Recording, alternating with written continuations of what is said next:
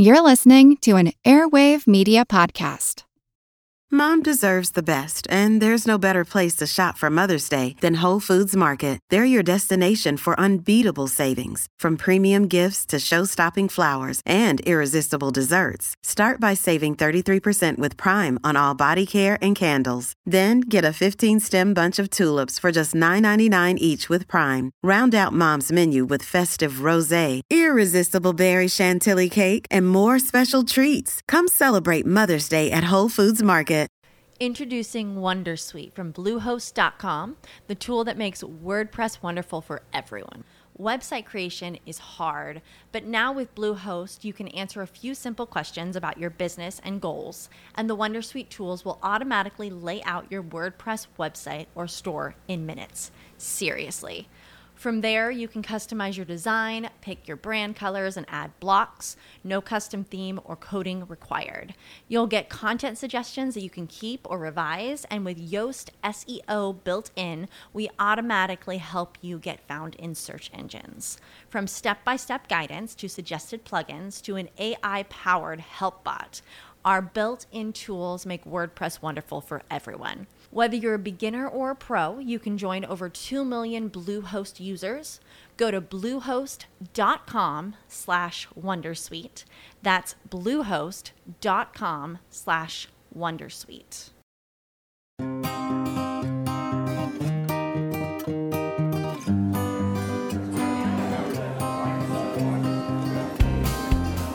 This week, we're revisiting a Skeptic Check episode about science denial from 2018. Now, that was before the coronavirus pandemic, obviously, but it may be even more relevant now than when it originally aired.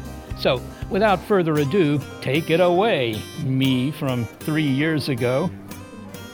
The people you hear milling about are trying to make sense of an age-old conundrum: how we know, what we accept as scientific evidence, and why there's resistance to that. It's really, really hard to figure out what you're wrong about. And there are a couple of things. It's interesting stuff, and we'll start eavesdropping in a moment. I'm Seth Shostak. Welcome to Big Picture Science, produced at the SETI Institute, where researchers investigate the nature and origin of life.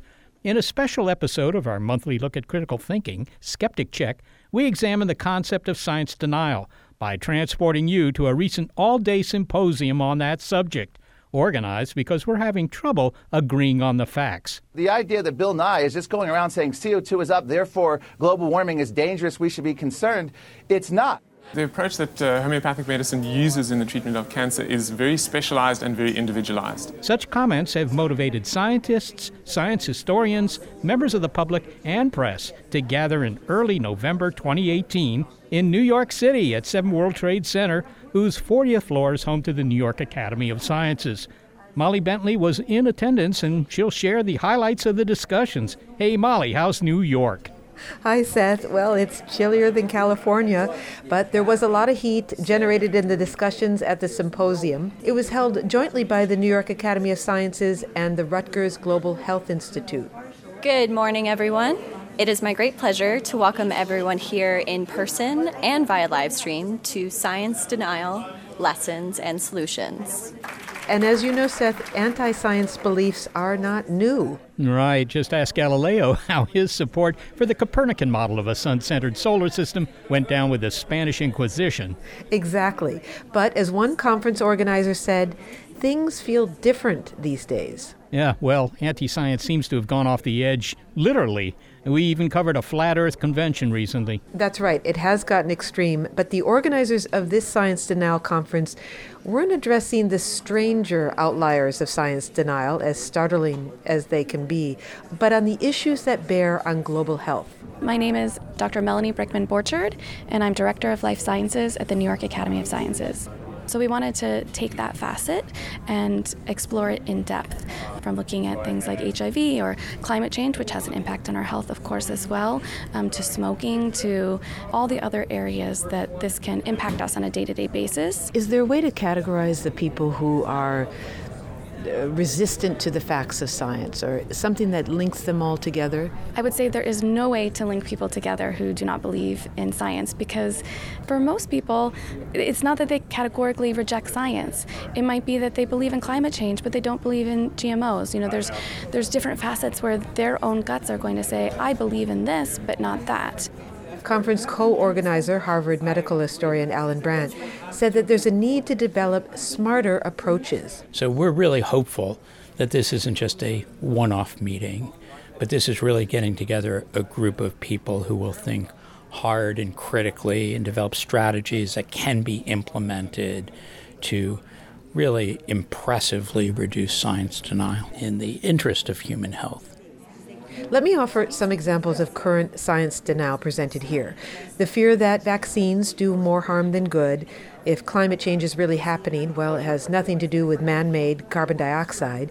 Homeopathy cures cancer, and industries deny that opioids are addictive or that e-cigarettes contain harmful chemicals. And the issue of science denial matters because all these important issues certainly call for an informed response.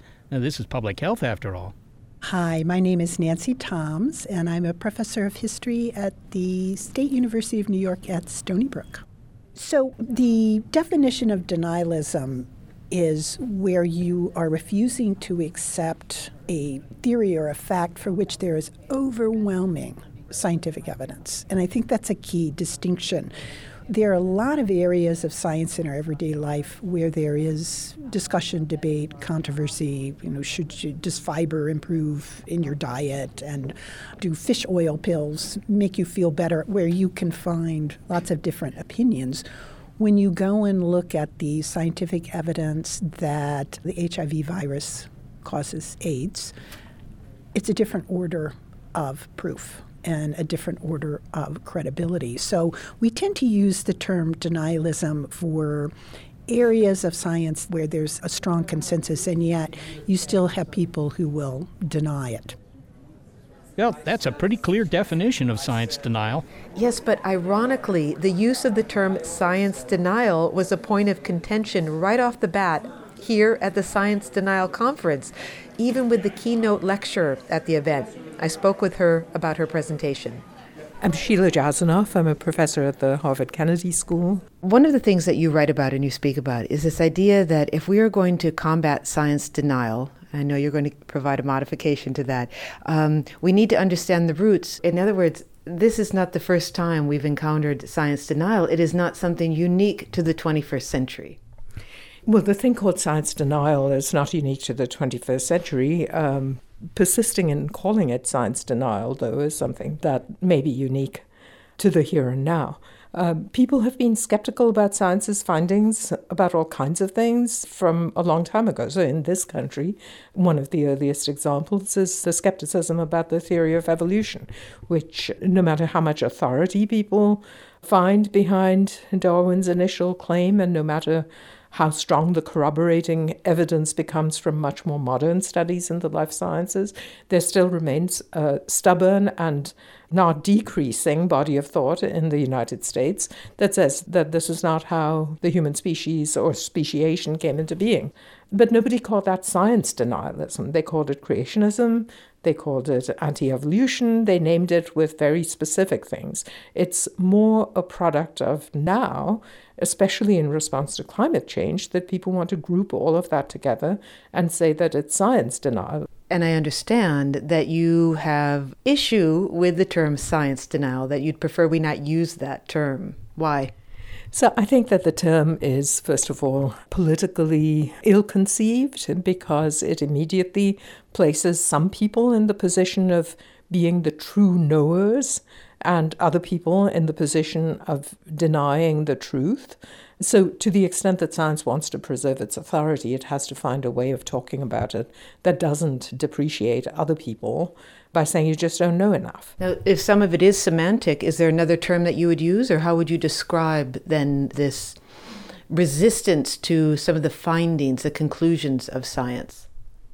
Well, first of all, I myself resist things too, and I resist saying that what people are resisting is the findings of science. I think people, to some degree, are resisting the ways in which certain kinds of science have been done, such that they don't have faith in the credibility of that science, and people are resisting science that acts as if it is free from political factors and political influence when they see very clearly, or think they see very clearly, that the science is shot through with politics from the moment of its inception to its political affiliations and what kinds of interests it serves in society. Well, to get to the title of your talk at the Science Denial Conference, it is denial or distrust on not solving the wrong problem. And what do you mean by that? There's a difference between denial, science denial, and distrust.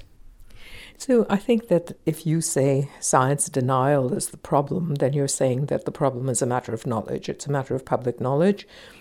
And almost inevitably, it flows as a recommendation that we should take the denialists and teach them more science, or teach it to them in a way that they really get and that they won't deny it anymore, because, of course, the science is solid. But if the problem is that people don't trust the scientists, it's not the fact, but it's who made the fact, and by what processes, and through what accountabilities, then it becomes a problem of trust, not of knowledge. If what they should be learning about is the trustworthiness of their institutions, then telling them more and more facts about the relationship between the ocean atmosphere modeling is not going to alleviate their discomfort at the ways in which the work is being done. Who, after all, got appointed to the IPCC? Why are those people there? Who do they pay attention to? At the end of the day, when they land in these huge anonymous meetings all over the world called COPs, what does that even stand for? What behind-the-scenes negotiations are going on there? Who's pulling the strings? We know that we're pretty ignorant even about the way government works in our own countries. But when it's working in this sort of global science governance arena, we know even less. So I think that the problem of trust is about process issues, whereas the problem of truth is about content issues. You can't separate content and context. So there are scientists that are out there that are doing this research, and they're getting together and they're coming up with these reports, and the public doesn't know who these people are, where they're meeting. So then that brings us to the big question is, can you give us a solution? And perhaps it's to ask the questions that you just outlined there. And if so, where would you ask them? But what's a path forward? Well, paths forward are a little bit difficult to contemplate right now. But I think that one of the things that I've wanted to see happen is for more of our citizens to become aware of how exactly science links up with politics. So people don't understand the close connections between knowledge and power. They don't understand, for instance, how a political system can make sure that people ask scientific questions that are important, or conceal the asking of scientific questions that might be important. We have certainly seen dark periods in this nation's history in which people have not chosen to do research that could have been beneficial, whether it's on the social causes of AIDS transmission or on behavioral contributions to phenomena like the opioid crisis or to sexually transmitted disease in general. We have suppressed social science research repeatedly from time to time. So, politics relates to science and scientific knowledge in important ways. But broadly, I would like an enlightened society to enter what I call the second enlightenment, which is to understand the connections between science and social life in a much more thoroughgoing and sophisticated way. Well, that is an optimistic and high bar, but let's hope that we get there to our second enlightenment. Professor Sheila Jasanoff, thank you so much for speaking with us. Thank you so much for asking me to be with you. So Dr. Jasanoff's not saying that people are resisting the findings of science. They're resisting the way things are done. And she made an interesting point about credibility with scientists. After World War II, when I was a kid, scientists could do no wrong. They were the high priests of incontrovertible truth. If they said it, it was true. So she's saying that, well, the public doesn't know what the scientists are doing, so they don't trust them. But what are the other reasons that there's science denial flourishing today, like, I don't know, mold on an overripe cheese? Well, a lot of this is about the lack of trust in our current social climate. What was mentioned was the high levels of generalized public anxiety about the state of the world, intense ideological polarization, and something else, which I know gets blamed for all our ills, but the internet. The easy availability of information means that everybody can do their own research, which Dr. Toms says historically has been an American virtue. In a way, you can say Americans created a climate by valuing the democratization of science. I mean, that goes back to very early principles in the United States. I mean, Benjamin Franklin, Thomas Jefferson. It was the duty of every good American, at least if they were white and male, to appreciate science, to learn how it could improve everyday life. So there was an assumption that you should try to be educated, enlightened around at least practical science. So we have a very strong do-it-yourself element in our cultural DNA. So many today might think we don't need the scientists. But the facts are not everyone is qualified to make sense out of scientific information, despite how they might feel about that. Exactly. And as someone at the conference said, the beauty of the internet is you can look everything up, and the horror of the internet is you can look everything up. It's changed the rules of engagement, and it's emboldened some people to consider the very fact that their ideas are going against scientific consensus as evidence of their originality. Rather see it as the indication of their intellectual courage, often comparing themselves to Galileo. But of course you should keep in mind that our brains didn't evolve to make sense of the world based on science. We evolved to make decisions based on gut feeling and instinct, honed for survival on the dangerous savannas. Well, exactly. And in fact, one of my favorite comments on that theme came from Washington Post reporter Tamar Haspel during her panel discussion. I mean, we look back 400 years, and 97% of the Academy thought that bloodletting was the best way to handle fever. And we think, oh, those poor schlubs. But like 400 years from now, we're the schlubs. And so did they discuss how we're all kind of susceptible to confirmation bias? When something happens that seems to confirm a belief you already have? Yes, exactly. They did talk about that. And one more point, it's one that we all fall prey to, and it's related.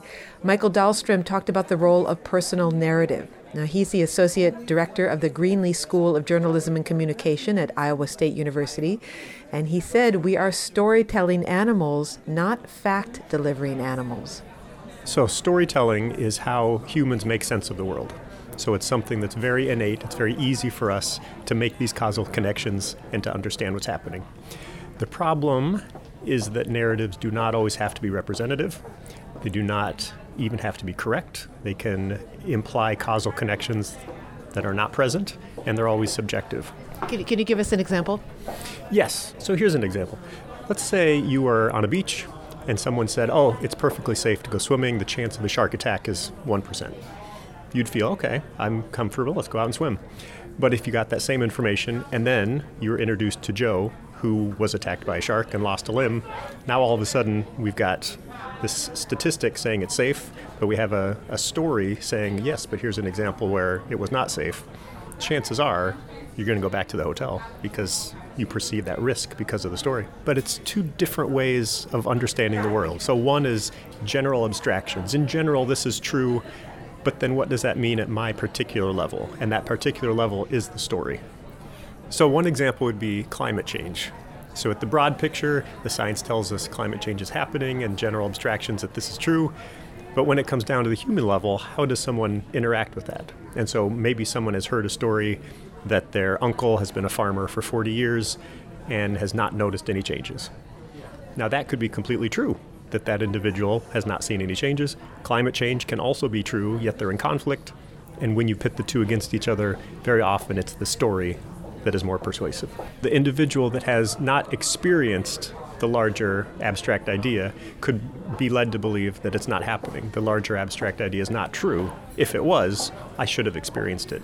And then it's not just that individual, but that individual might tell that story to someone else, which might tell the story to someone else, and now you've got this spread of an experience that does not correlate with the science, and people can start to say, well, maybe I'm going to doubt the science now.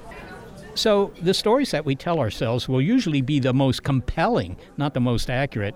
The big picture so far from this conference is that some very common human foibles encourage us to maintain beliefs that are at odds with science. It's not because the science is unavailable. I mean, the current climate of anxiety, mistrust of authority, and our own hubris in our interpretation of scientific fact, plus our own worldview. I mean, there's a lot in play here. Exactly. There is a lot in play, but there's more. Systems that are in place that actually conspire to keep anti-science views flourishing. Okay, we're going to hear about those next when we continue with a report from the New York conference. This is a special episode of our monthly Skeptic Check on Big Picture Science, Science Denial. For the ones who work hard to ensure their crew can always go the extra mile, and the ones who get in early so everyone can go home on time, there's Grainger, offering professional-grade supplies backed by product experts so you can quickly and easily find what you need. Plus, you can count on access to a committed team ready to go the extra mile for you. Call, click Grainger.com, or just stop by. Grainger, for the ones who get it done.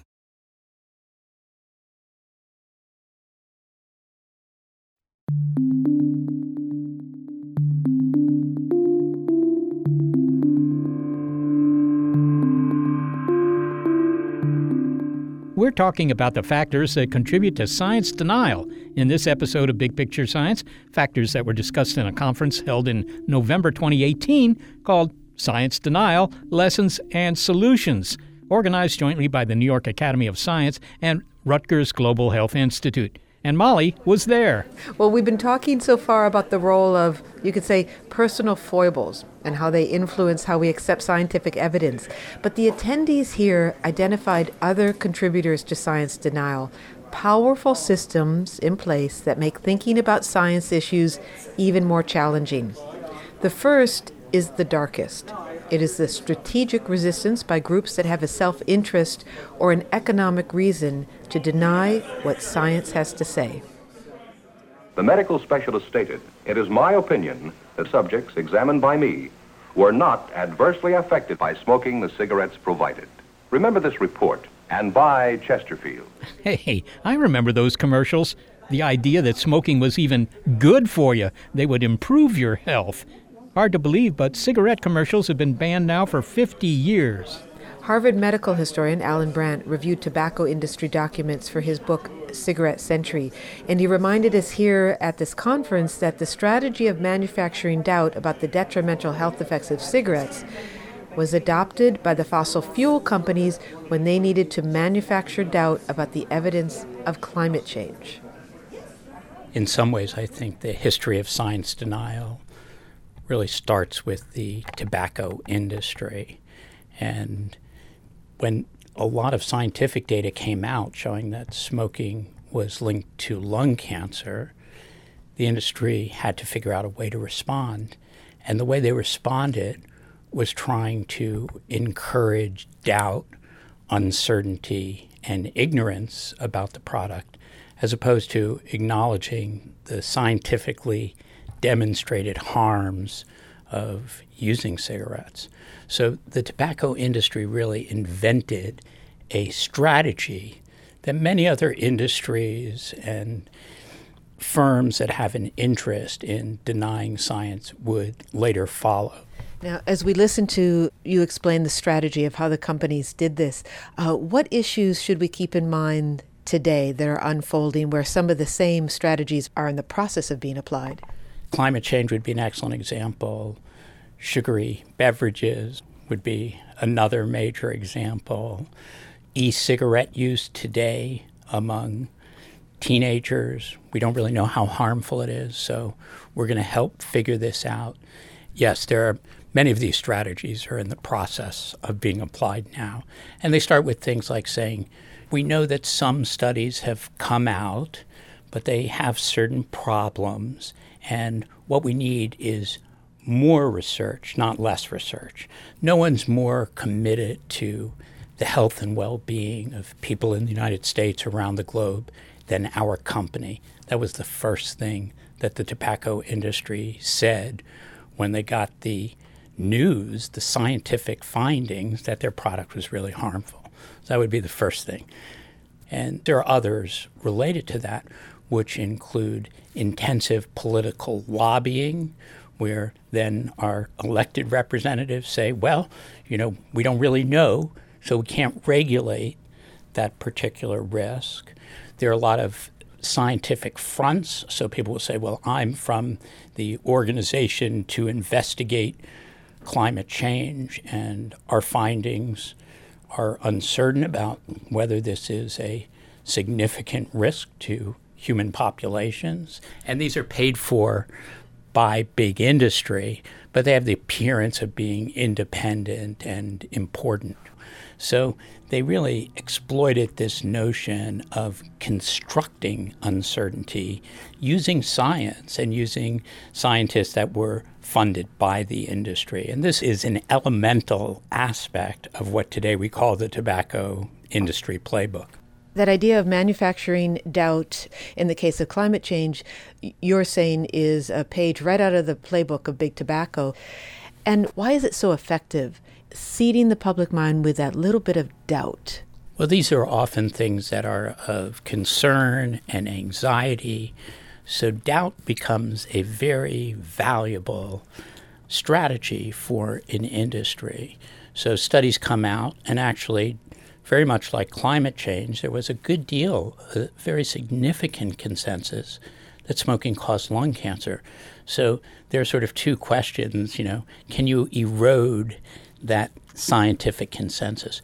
Well, there are more than one side to this. There are scientists who don't agree with those findings completely. We need more research. And then in the case of tobacco smoking, much as it is in climate regulation and concerns about climate change, people say, well, I think there's a debate about that. But in the face of a debate as opposed to scientific knowledge, people are much less willing to, for example, change their own behavior. People say, well, you should stop smoking.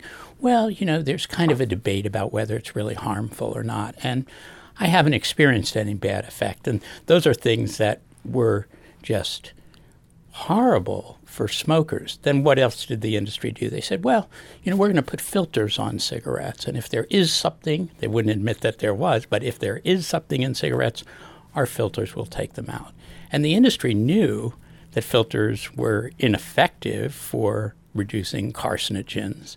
But the production of filtered cigarettes, again, reassured smokers. So this is a form of reassurance through denial. Climate change isn't as bad as, the naysayers say it is. Tobacco's not really as harmful as some of the public health people say it is. So planting doubt is crucial. And psychologically, it works well if you want to continue that behavior. I've lost many people to smoking in my family, including my mother. She enjoyed smoking, so any public message that suggested it was okay to smoke is something that some smokers are going to hold on to, aren't they? I think it's very powerful, especially in the instance of an individual behavior like smoking that is so highly addictive and so incredibly harmful. So smokers need a form of saying, I'm really not harming myself the way some people say it, and they needed a way to rationalize their use of a highly addictive and dangerous product, and the companies kept providing one. And this is really my concern. Right now we're being asked to make big investments in protecting our climate and reducing carbon emissions. But if the companies say, well, we really can't be sure, and maybe this isn't going to be as bad as people say, and there's some evidence, but it's equivocal, there are scientists who disagree, then we fail to make, in this instance, some of the resource and political and really personal commitments to reducing climate change, much in the same way. So what does doubt do? Doubt undoes our ability to protect ourselves from harm and for our political processes to protect us from harm. That was really true in the case of cigarette smoking. The Congress did next to nothing for really 20, 30 years to protect the American public from smoking, because in addition to the doubt, they then used this sort of information of doubt and their communication systems to lobby Congress really intensively. And then Congress people would get up and say, well, we don't really know. But as you said, it wasn't just the companies that were saying there may not be a link between smoking and disease. They had industry-funded research. So that's very difficult for the public to parse. The research says that there's no link. The public may not realize who has funded that research. And you could forgive a rationally thinking person for saying, well, it looks like the studies are equivocal. That's exactly right. And, everything gets compromised. Our political processes get compromised by the deliberate insertion of doubt. Our media gets compromised as well. So the media wants to be scrupulously fair and has a history of wanting to present balanced arguments. And so typically with cigarettes, they would go to somebody who said, smoking causes lung cancer. And they would say, we also spoke to somebody a scientist who is doubtful. Now, they were often paid by the industry or supported by the industry. But as you suggest, in early media, that was rarely revealed. And I would say even now, the insertion of messages of doubt about climate change is characteristic. So, for example, just 2 months ago, the Wall Street Journal runs a op-ed piece on doubts about climate change. It turns out that the author has a long history of support from big energy and from, the climate science denial system, but it's not revealed and it's not acknowledged or disclosed in the Wall Street Journal. So I'm part of a group that's trying to very closely monitor how these interests are expressed, whether the media is covering these kinds of topics appropriately. But the idea of let's take a balanced view on climate change is to play into the hands of science denial. Alan Brandt, thank you so much for talking to us. Thanks a lot, Molly. Again, Alan Brandt is a medical historian at Harvard University. So that's why it's important to see who's funding the research. It could be an industry with a dog in the fight, namely its profit. Right, that's exactly right.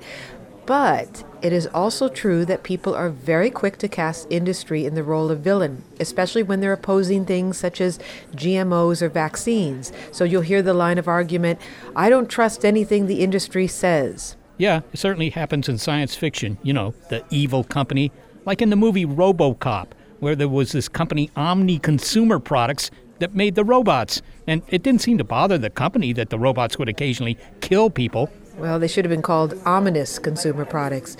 Well, here at a conference packed with scientists and historians, David Shear provided a different view.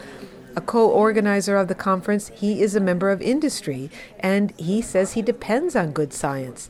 Shear and Company provides venture capital to pharmaceutical companies that make antivirals and drugs for heart disease. And I think that to some extent, as the rest of society is, pharmaceuticals is not a monolithic entity. In fact, you have those companies that subscribe to doing the right thing and those that don't do as much in that arena. But at the end of the day, you don't succeed if you don't do the right thing, particularly in terms of pharmaceuticals for patients. And the point that you made is that science has a very important role in industry. It's the foundation. Science is really the foundation of what we do. And we depend upon the robustness of the scientific platforms that we hope to build upon and translate from. We want to really sort of be operating in the most robust fashion. Evidence-based decision-making in terms of what we advance, what we do, what drugs we put in the clinic, how we report the information, and ultimately the way in which we would want to commercialize.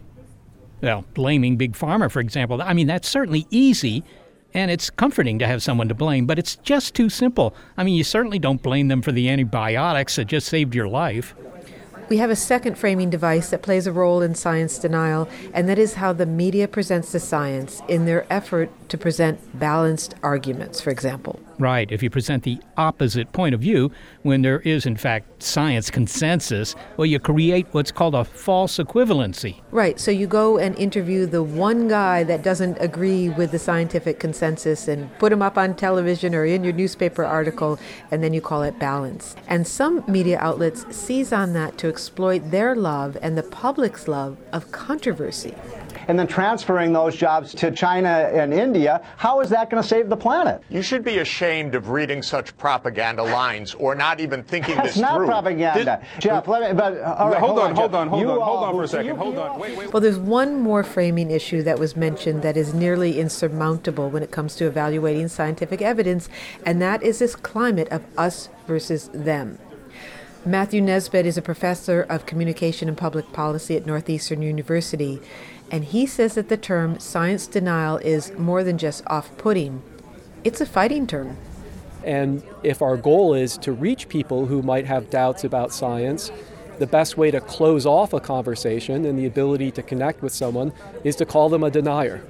There's a lot of other problems with calling people a denier. It leads to kind of this circular, sort of never-ending conversation about where the term denier can be expanded into a bunch of whole different things. In climate change, for example, people who disagree on policy or technology related to climate change are now being called delayers or disinformers or confusionists. James Hansen, one of our leading climate scientists who advocates for nuclear energy as a clean source of energy, he's been referred to as engaging in a new form of denial, denying that 100% renewables is all that we need. So it immediately works us into this never-ending cycle of us versus them, creating tribes within tribes. Though it gets people's attention and it activates emotions, what we need instead of negative emotion is we need opportunities for connection and dialogue, and that cuts us off from it. And there's more. Pursuing this line can backfire by creating anti-science positions where none previously existed. So if you then mount a campaign where you're labeling Republicans as the party of denial and constantly labeling them climate deniers, you make that cue for Republicans that much more salient and available to them. That people like me, right, we dismiss climate change, we don't care about it, whereas the political other, Democrats and activists, they're calling me a denier and it's their issue, not mine. Right? So even though they might believe in climate change or might be inclined to believe in climate change, they might not voice their opinion because they're fearful that other people like them, the many climate deniers among their ranks, are going to impose some type of social or political cost, that they'll be castigated from their tribe. And Seth, we heard the term tribalism a lot over the course of the day and how powerfully we all identify with our tribes. And as one social scientist here said, if your social identity is derived from your political affiliation, asking people to move away from it, even in the name of science, is asking a lot. Well, from all you said, Molly, it seems that the average person trying to make sense of research is up against a tsunami of forces that lie about, misrepresent, or frame the evidence in such a way that it's really difficult to evaluate the evidence on its own merits. Exactly, but there is hope. The Science Denial Conference was also charged with coming up with solutions to navigating this fraught landscape. We'll hear those ideas next. This much we know for sure. You're listening to Skeptic Check Science Denial on Big Picture Science. I'm Jane Perlez, longtime foreign correspondent and former Beijing bureau chief for the New York Times.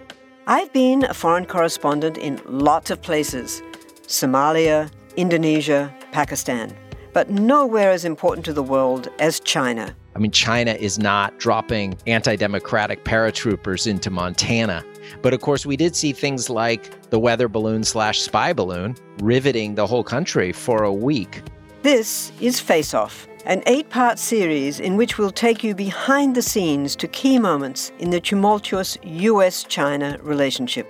We'll speak with a diplomat, a spy, a tech reporter, a U.S. admiral, even Yo-Yo Ma. Plus, my pal and noted China historian Rana Mitter joins the conversation. We'll look at what's driving the two nations apart and explore whether anything can help bring them back together. Face Off launches April 9th.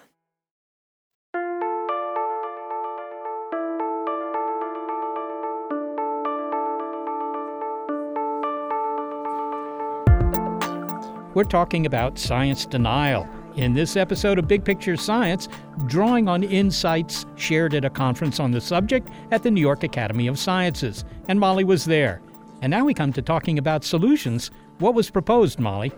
Well, when we got around to the topic of solutions, we were reminded that there is a certain percentage of people whose minds you're never going to change. As you well know, Seth, something like 30% of Americans have disbelief in many of the very well-established claims of science, and that number never budges. Yeah, well, one that's certainly close to home. A third of the public continues to believe that some UFOs are alien spacecraft. But we've also heard that most people are not simply anti-science. Right. And so the task is to influence those people who have open minds. And look, no one is saying that any of this is easy. It takes effort. But if any of us can spend 20 minutes researching, the best place in town to get a burrito, we know we have stamina to do a little bit of research. And personally, I like the no-nonsense advice that David Shear gave when he was asked the question of how the public should think about difficult scientific issues. He said, think like a venture capitalist. I think it's important to listen to both those who are supporters of a position and those who are maybe opponents. Sometimes, though, it's difficult for members of the public to be able to critically evaluate some of the scientific issues that are in play. Part of what one does in venture capital and what one does in company building, as I've done in my career, is you always look at who is offering the expertise. What is their track record? What have they been able to accomplish, whether it be in science or in business, whatever? And do they have credibility? Do they have integrity?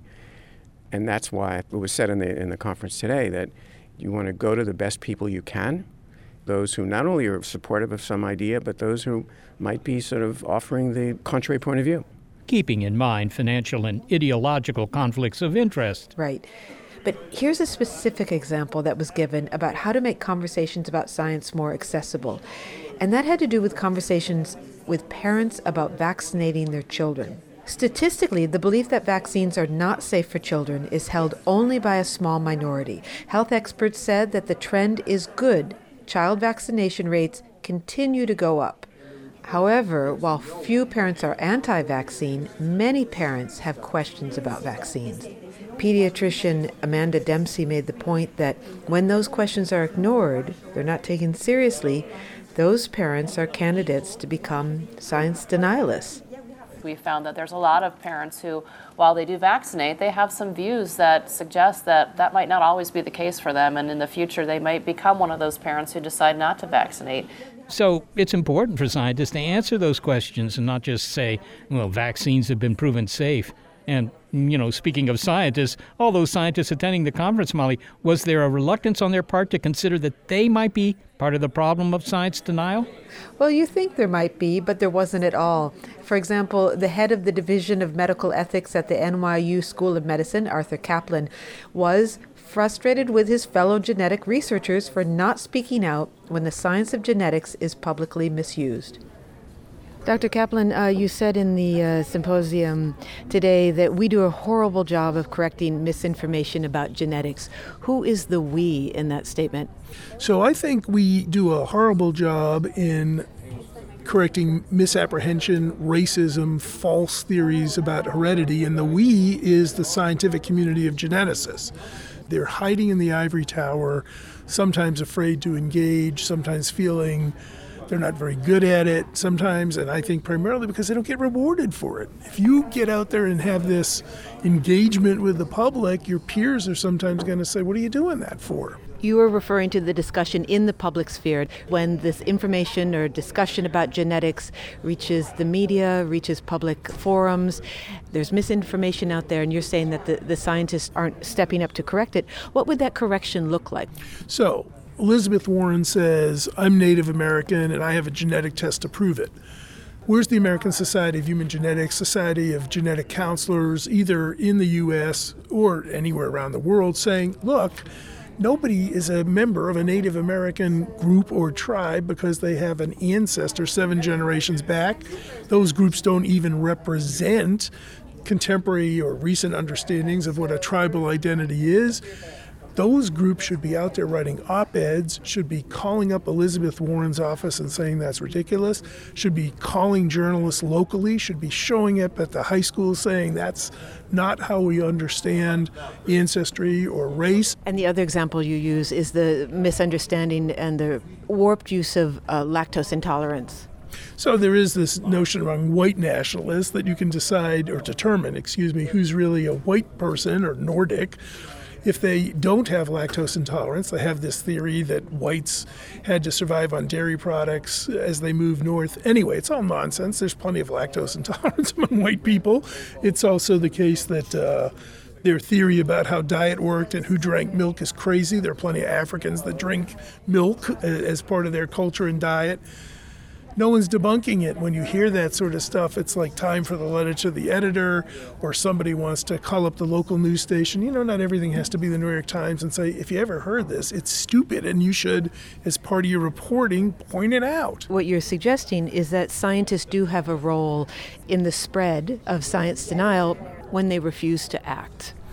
I think scientists have an obligation to correct false science, particularly when it's driving immigration policy in the U.S., when it's fueling white hatred and supremacy around the world, not just in this country, but in many parts of the world, when there are people writing restrictive immigration laws that are based on phony science. There are people bringing disease here, or they're somehow going to infect us with defective genes and this sort of thing.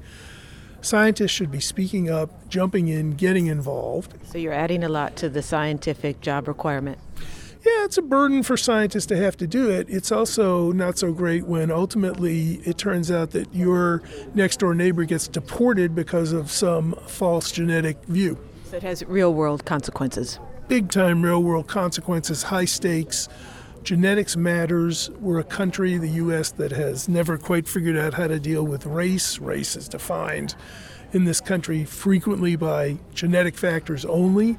There are people selling commercial genetic testing. The whole world of medicine is shifting toward being genetically based. The genetics community's got to step up to that reality. Arthur Caplan, thank you so much for speaking with us. My pleasure. Again, Arthur Caplan from the NYU School of Medicine. So he was urging that scientists do more than merely bemoan the problem of science denialism, but get involved in dealing with it. In fact, they contribute to it when they don't get involved. This is what he was saying. And that leads us to another strategy for combating science denial. And this is the use of converts, people whose minds have been changed and educated about a scientific topic, who then go back to their group to educate the group. Historian Nancy Toms said, we should focus on that rather than trying to do something like change the media, because that isn't going to happen. I see the future more in targeted interchanges, and I think science journalism is an incredible asset in that, where you try to go to people where they are at the point where they're making a critical decision and help them think through that decision, trying to focus on the places where people might be receptive. I wonder if you could say more of the example that you gave, which was with evangelicals and climate change. So here you have a trusted group, which is a church community, and that this is where some change toward the science of climate change might take place within a trusted community.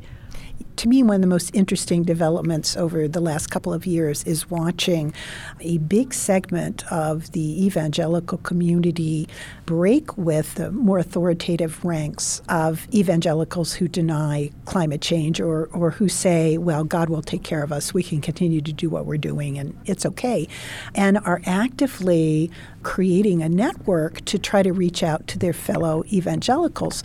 Hearing that message from fellow believers gets through in a way that if a secular scientist or a science journalist comes along with that same message, you don't have that same level of acceptance and trust. So I think trying to embed our message in communities and finding trusted leaders within that community is a really smart way to go. It's not unlike what they did in HIV/AIDS, where finding grassroots community leaders made all the difference in terms of translating public health methods. So we're coming from largely white, affluent public health scientists, take it to community leaders who could put it in terms and were more trusted, frankly, by their neighbors than were these public health officials just kind of flying in. Well, clearly you're more likely to accept an argument presented by a peer that you already trust. And perhaps one of the most riveting talks that caught everyone by surprise was from Jerry Taylor, a former member of the conservative Cato Institute and a former self-described climate change denier, whose job was to refute the scientific arguments for climate change, and whose mind was changed, he said, when he ran out of responses to the scientific evidence. He talked about the value of being a former Republican who could talk to other Republicans because he understood where they were coming from. And what we found when we're on Capitol Hill with the Republican legislators, senior staff, and the rest, is that if there's a trusted messenger, I mean, it's not a guy from Greenpeace coming there, it's me. Right. And I said, look, I used to be right where you are. 23 years, I wrote most of your talking points. I completely understand why you're skeptical. But let me tell you why I changed my mind. So that's the value of hearing a reasoned argument from an insider. Apparently it works better than yelling at people and telling them why they're wrong, as tempting as that might be. Well, exactly. The loss of civility only makes divisions more entrenched. And here's some final thoughts, one that adds even more complexity to this whole idea of finding strategies to combat science denial. It comes from Michael Dahlstrom. So this, I think, is a big question that surrounds science denialism, and it's one I don't have an answer, so I'm just going to expand on the question. What is the goal for combating science denial? On one hand, some people seem to want us to have complete deference to science, that science will tell us what is true and we should believe it. But on the other hand, we also claim that we want people to be skeptical of information sources, skeptical of authority, and be critical thinkers, which would mean sometimes it is appropriate to push back against science. And that's also a goal. So what is it that we want to achieve regarding science denial? I guess it's somewhere in the middle, but depending on who you talk to, might lean one way or the other. Michael Dahlstrom makes an excellent point. You want people to be skeptical. On the other hand, you want them to also value the conclusions of science.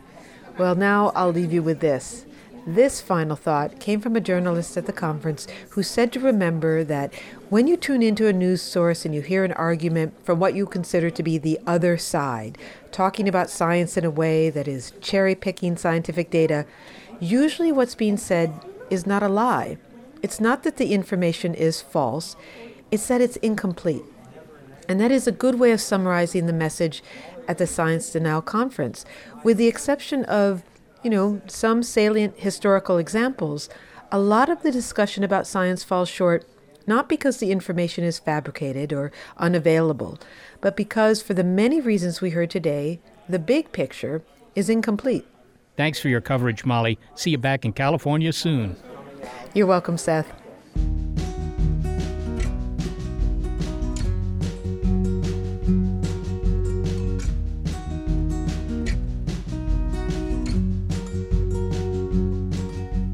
And thanks to those whose talents we don't deny, who helped produce this program. Senior producer Gary Niederhoff, production assistant Sarah Derwin, and operations manager Barbara Vance. And a special thanks to the New York Academy of Sciences and Rutgers Global Health Institute for being so accommodating at the Science Denial Conference, and particular thanks to engineer Chris Ball, who provided us with audio from the event. We're also grateful for financial support from Rena Shulsky-David and Sammy David, and the William K. Bowes Jr. Foundation. Big Picture Science is produced at the SETI Institute, a nonprofit science and education organization whose scientists study the origin and nature of life. And a big thanks also to our listeners. Your ears have been attuned to our monthly look at critical thinking on Big Picture Science, Skeptic Check, Science Denial. You may be listening to our radio show, but did you know we're also a podcast? Subscribe to the By Pi Sci podcast, and you'll never miss an episode. You'll find links on our website to the platforms that carry us.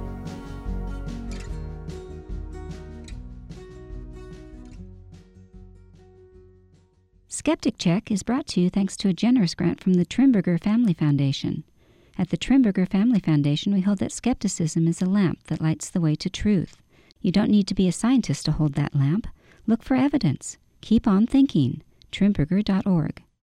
Without the ones like you, who work tirelessly to keep things running, everything would suddenly stop. Hospitals, factories, schools, and power plants, they all depend on you. No matter the weather, emergency, or time of day, you're the ones who get it done. At Grainger, we're here for you with professional-grade industrial supplies. Count on real-time product availability and fast delivery. Call, click Grainger.com, or just stop by. Grainger, for the ones who get it done. Get ready to geek out. The Wired Science Podcast explores all the latest and greatest in science. Everything from strange diseases and biological breakthroughs to interesting tech and mysteries in outer space. Listen to Wired Science today wherever you get your podcasts. That's Wired Science wherever you get your podcasts.